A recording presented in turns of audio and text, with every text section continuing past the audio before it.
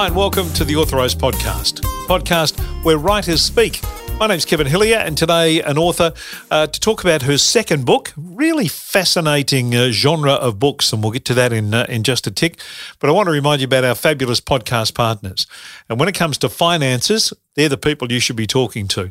Now, whether the volatility of the current interest rate situation has changed things for you and you want to have a look at what you're doing, or you're just at that point where you think, hang on, I'm not quite getting what I want out of all the things that I have in my financial portfolio, well, they're the people to talk to who'll sort it all out for you and make sure that you do get what you're after.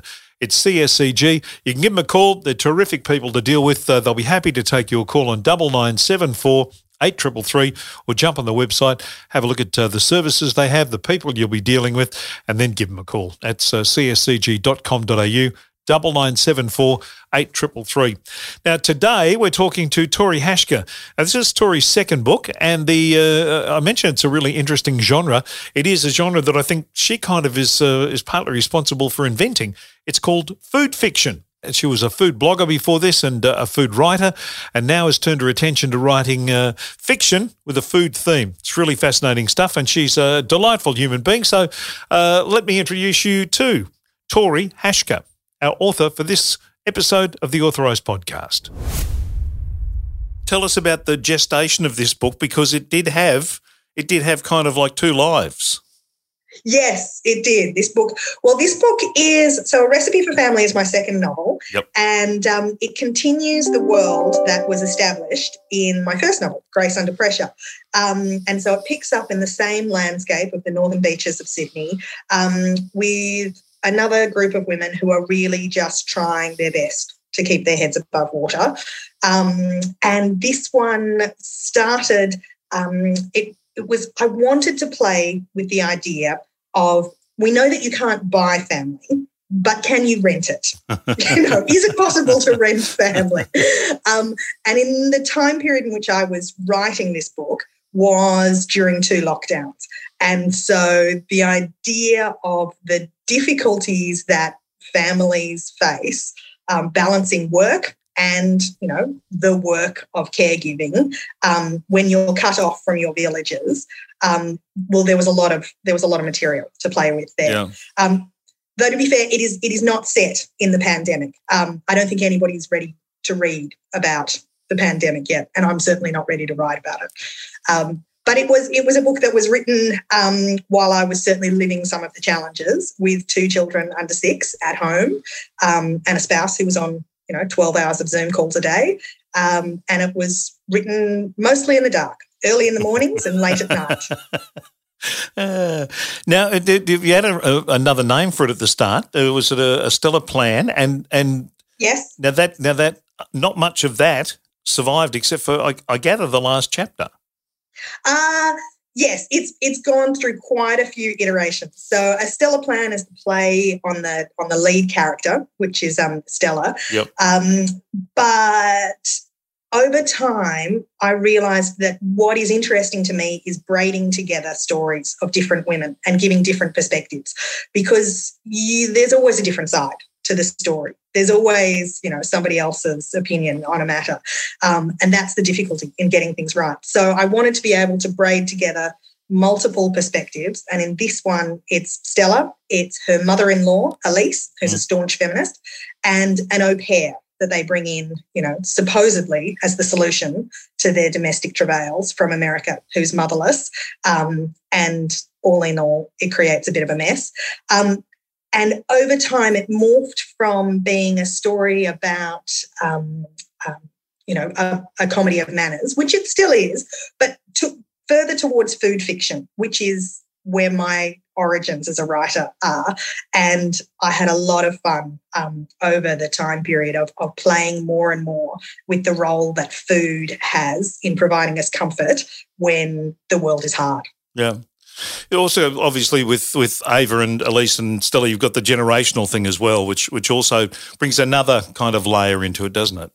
Absolutely. And I think there is so much wisdom that is locked up in the stories of women. And that's what I love to be able to play with, is knowing that there is nothing new under the sun, and all of the problems that I'm dealing with as a mother of two. Certainly my mother and my godmothers and my grandmother, they all had their own version of it. And so to be able to play with those generational tensions, is for a writer is great, because you get to spin things on their head and wonder, what would this look like to somebody from a different generation? Food fiction's a really interesting concept. You basically invented that. No, not at all. Well, sort of. I mean, you've sort of taken it and it's finally got a name. I mean, you've probably had a million other books that have been set in similar sort of thing, but all of a sudden I saw the term food fiction. I went, that's a really good idea. Well, I think if you asked if you asked me what two things that bring me great joy out of a day are, one is a good meal and the other is a great book. And so most of the time when I'm eating one meal, I'm planning what I'm cooking for the next. Yeah. And a lot of the time, I'll like to be able to relax with a meal if I'm on my own by reading a book. But the thing that has been so, I guess, delicious for an author is that the world of metaphor around food is so ripe and accessible for you. So before I was a novelist, I was a food writer. I was a food and travel writer. Before we had children, we travelled the world. My husband and I had an insane quest after a family tragedy of trying to eat at the 10 best restaurants in the world. And so we had sort of a baby bucket list, which we called it, where before we had our kids, we wanted to really make sure that we milked the most out of life. So we travelled around the world, we ate, and I wrote a couple of cookbooks in that time and travel stories and recipes. And from that, bucket of experience, it gave me a greater appreciation of how you can use your knowledge of food to describe what's happening in front of you. So in my first novel, Grace Under Pressure, Grace was a food writer herself. It was fiction, I promise, but Grace was a food writer. And one of the things that first kicked off that novel was the sensation of being post-birth, in that intense vulnerability that happens in those early milky weeks of new motherhood. And the closest word that I could come to describe it is a French culinary term called bavieuse, which is where you talk about in cooking an omelette. It's when the proteins of the egg are just set and everything's a bit damp and it wobbles. And that was what new motherhood was to me. Everything is just so tenuous and wobbles and damp all the time. And so finding ways to be able to, knit together motherhood and food has been, a really good intellectual project, particularly in those years of raising kids when there is a lot of work that is a bit boring. No, it's a fabulous concept. It's a big jump to go from just writing articles about food to writing a complete. I mean, you did a couple of cookbooks, but to write a complete work of fiction that involves food, that's a massive jump. It is. But it's been so satisfying to do, and I think that's lots of writers move between forms, and it's a bit like play to do that. And I think you write the books that when the ideas won't leave you, when you've got an idea that just keeps tapping itself on your shoulder, that's the book that you want to write. And when I was writing Grace Under Pressure, the premise of that one was, why don't we live in a village of women? There were so many women that I could see who were just adrift and struggling because that traditional notion of a village was lost. And so the premise of that one is that a group of mothers, who are on their own or in unsupportive relationships band together and form a commune together. Yeah. Whether or not that works out for them, you have to read the novel to find out. But for this one, the idea that I really wanted to play with is how do we mother each other? There is this intergenerational connection between women that is often solidified over the foods that we serve each other that can provide comfort. And then the contrast to that is just all of the moral murkiness that we're surrounded with at the moment. Like, it's just really hard. to get things right. There's a lovely expression that you've introduced in the book called hand taste, which is, I think, yes. And we do a food podcast as well called Food Bites, and the amount of people that you talk to, whenever you talk about growing up, was everyone's got a memory about something to do with the way their mother cooked, something their mother did, some taste that or a smell that just floods that memory back into you. Yeah. And hand taste is kind of a version of that in a way. Yeah, absolutely. I mean, it's an extension of that and it comes from a Korean notion of that one woman's kimchi is going to taste different from another's, not just because of the spices that she uses or the ratios, but because the microbes that are on somebody's hand and the effort that they put into squelching and forming something or to molding something is going to find its way into the food. And it's the same with lots of fermentations, with sourdough mothers and with, and I think that sense of that when you are cooking something for somebody else, you're putting more than just your effort into it. You are a lot of the time transferring part of your soul, part of yourself to another person. Yeah. When you sat down and you said it's 100,000 words, so it's a very big book. Yeah. Did the little Facebook sort of notations that are in there, the fact that every chapter is named after a dish, was that all as you were going along, or was that after you'd finished and gone, okay, now how do I actually set this out and do all that stuff? Both of those stylistic devices were things that I had introduced in Grace Under Pressure. Yeah. In that, and I frame chapters with recipe ideas or with food because that's the way that I see a day. Food is the lens through which I view the world. So a good day is started with a cup of tea served hot, and a bad day usually ends with just the scraps off my children's plate for dinner. And I think that's the same for a lot of people. You will remember the golden days in your life by what you ate. And so a recipe for family starts, with a cup of cold tea and ends with warm tea, and that's, there's a progression in that. And so finding the foods that highlight the mood for a chapter that's fun for a food writer to be able to do. What is the recipe that's going to best convey a sense of connection between these two characters? What is if you are coming into somebody's life after being gone for a long time and trying to seduce them again, what are you going to cook for them in order to, entice them to think about you in a different way? And, the silkiness of pesto and the almost, eroticism of hand grinding pesto together is something that's fun to play with. So the food was something that was always there. And the same thing for the Facebook posts. The Facebook posts, anybody who's a parent in this day and age, particularly a mother, I think, will be familiar with these local area mothers' Facebook groups. And they are ripe for satire, but they are they're also ripe for setting the moral compass of a time. They certainly let you know what the anxieties are, what the paranoias are, what the potential scabs of judgment are going to be. And I had a lot of fun with them in Grace Under Pressure, and they were sort of, we referred to them in that as a Greek chorus who can touch type. There's something that sits within the novel to break up the pace, but also to foreshadow the action that's going to happen, and to just provide an external climate of these are the things that everybody's concerned about. So in a recipe for family, one of the things that I wanted to toy with more was professional faux pas. Everybody's got the stories of where you muck up on a job. Yeah.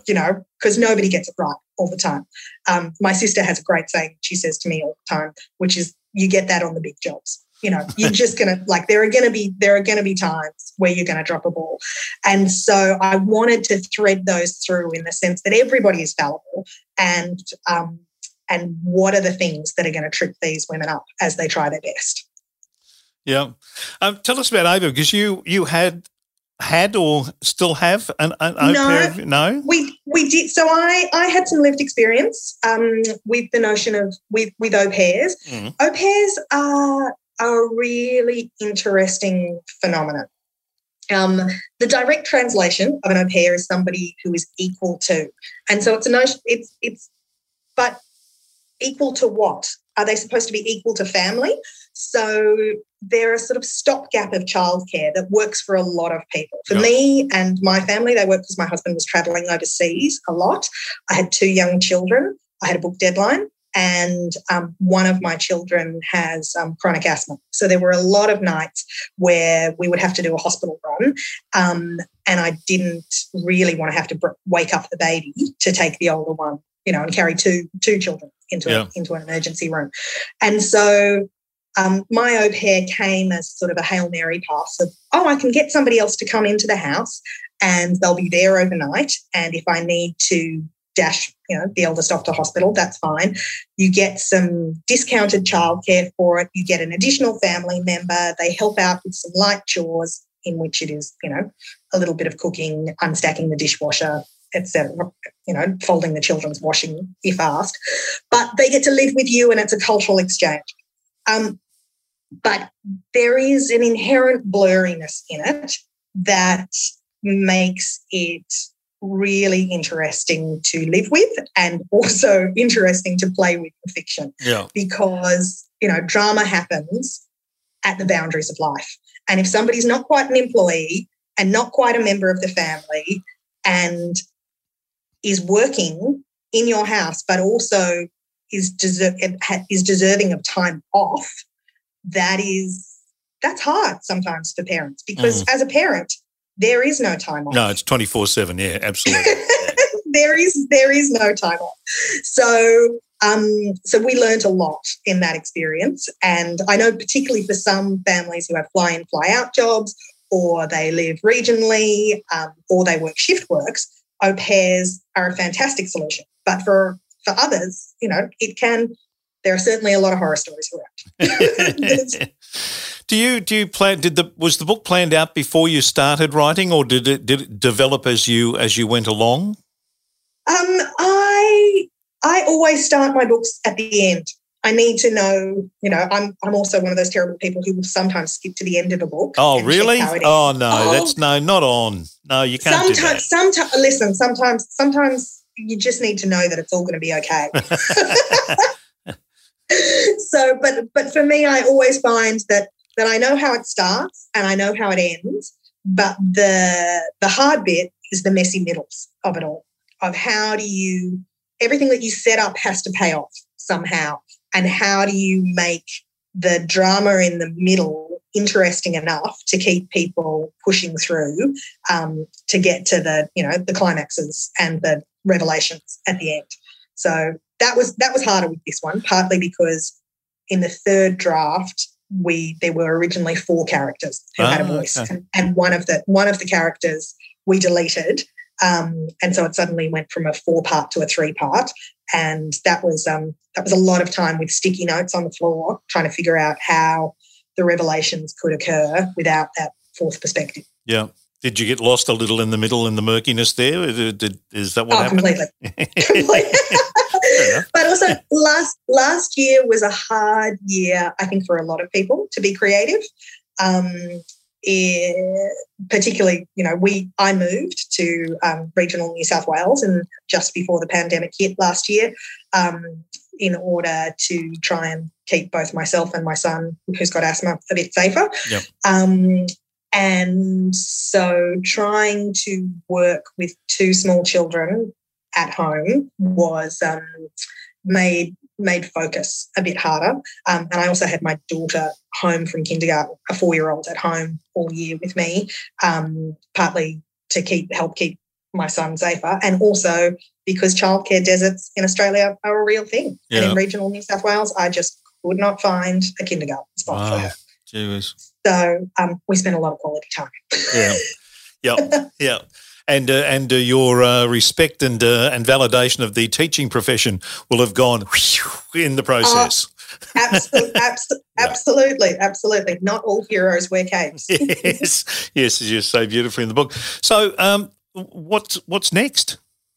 What's next? Well, I think, as you said, food fiction is a nice place for me to be. Yep. So I'm going to keep exploring that.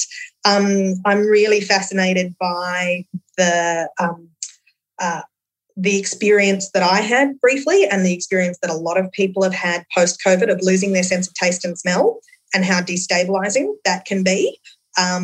So I didn't have that when I didn't get that. Did you get that in big time? Yes. Did you? Yeah. I got a previous strain, and I lost my sense of taste and smell for quite a few weeks, and it was incredibly disorientating. So it was a great day when coffee finally started tasting good again. Wow. But I think that's a notion that I'm looking to explore at the moment, and I'm just also really looking forward to getting out and talking to a lot of book clubs and a lot of people about A Recipe for Family, because I think there are some issues in there that women want to talk about. Yep. Well, you've done the homework already for the book club. You put the questions in the back of the book for them to be able to ask, which is do it yourself. I don't even have to. I just go to page whatever it is at the back of the book here and go, there's the 10 questions for the book club. Perfect. There we go. All the more time for people to have a glass of wine and some cheese. Yep. Beautiful. And the recipes at the back, it's all encompassing. It's all there. Yeah, it's been a fun ride. Yep. Yeah, well, you got a smile on your face and a fabulous book, and to have that in your hands and look at it and go, I did that is very impressive.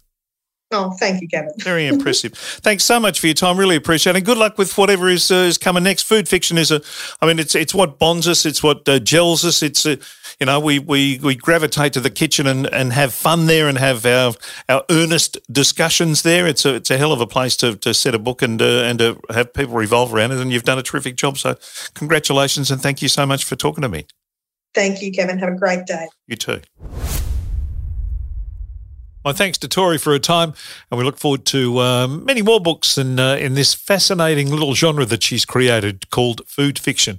The name of the book, incidentally, I'm not sure that I mentioned. I'm sure we did during the interview, but it's called A Recipe for Family, and it's out through Simon & Schuster. If you want to grab a copy of that book, A Recipe for Family. Family is normally a recipe for disaster, isn't it? or for something. But in this case, it's a recipe for a very good book. So enjoy that. I hope you've enjoyed this edition of the Authorised Podcast. A reminder about our fabulous partners, that's CSCG. If there's anything that you need to talk to someone about your financial situation and how much rosier you would like it to look or how much more organised you'd like it to be, give them a call because they are the best people. 9974 833 cscg.com.au. Till the next time, read a book, and I'll talk to you again soon on the Authorised Podcast.